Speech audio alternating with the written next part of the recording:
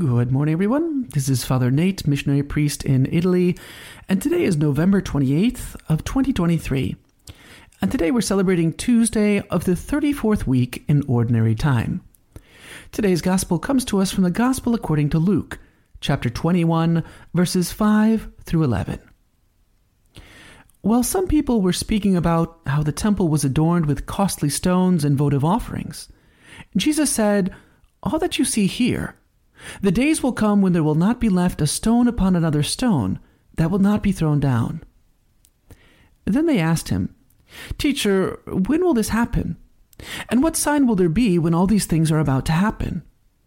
He answered, "See that you not be deceived. For many will come in my name, saying, 'I am he,' and 'the time has come.' Do not follow them. When you hear of wars and insurrections, do not be terrified. For such things must happen first, but it will not immediately be the end." Then he said to them, "Nation will rise against nation, and kingdom against kingdom. There will be powerful earthquakes, famines, and plagues from place to place, and awesome sights and mighty signs will come from the sky." Today's Gospel offers us an opportunity to meditate on how the present form of this world is passing away, as St. Paul writes in the first letter to the Corinthians. Jesus' prophecy concerning the destruction of the temple reminds us that the things of this world, and especially the physical ones, will all pass away. Likewise, Christ's words regarding the escalating tribulations prepare us for the difficulties that are to come. Now in the Gospel, Christ gives us three pieces of advice, or three commands, concerning these end times.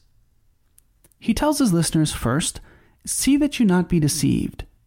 Second, do not follow them, meaning the false messiahs. And third, do not be terrified. Regarding the first two, Christ says, see that you not be deceived, and do not follow them, that is, the false messiahs.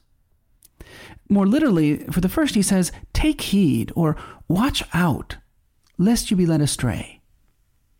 That word for deceived or astray in Greek planao means to wander or to get off course. In the Bible, it's almost always implies a sinful wandering off after false promises and empty goods. The danger then that Christ is speaking about is to seek salvation in someone or something other than the real Jesus Christ.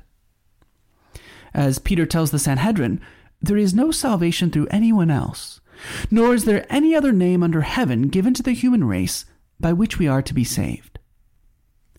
Only the real Jesus Christ saves. Now, people can look for salvation in material things or accomplishments or whatever, but salvation only comes from our God. In our lives, we really need to examine ourselves to see what it is we put in place of God, where it is we seek our happiness and our salvation. It might even be in a false understanding of God. As C.S. Lewis wrote, I need Christ himself, not something that resembles him. For this reason, as St. Peter writes in his second letter, we must make every effort to supplement our faith with virtue, and virtue with discernment. Virtue and discernment, these are the things that keep us from being led astray. Regarding the last, that is, do not be terrified, even as Christ anticipates awesome sights, which in the Greek is phobetra, which literally means something that causes terror, he also encourages us not to be afraid or alarmed.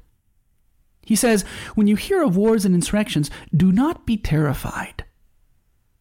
It's interesting to note that the Greek word that Christ uses for terrified is poteo.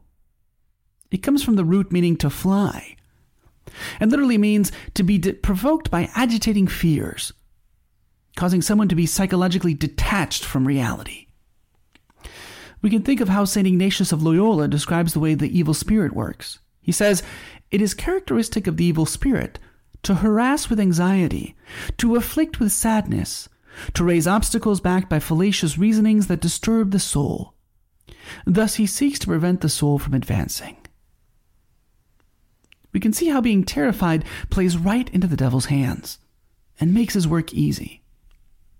Notice, too, that Christ's admonition isn't about the things in themselves, but simply about the hearing of them, meaning the news of them. How many of us freak out simply about the news or things, or even possibly the possibility of bad things happening?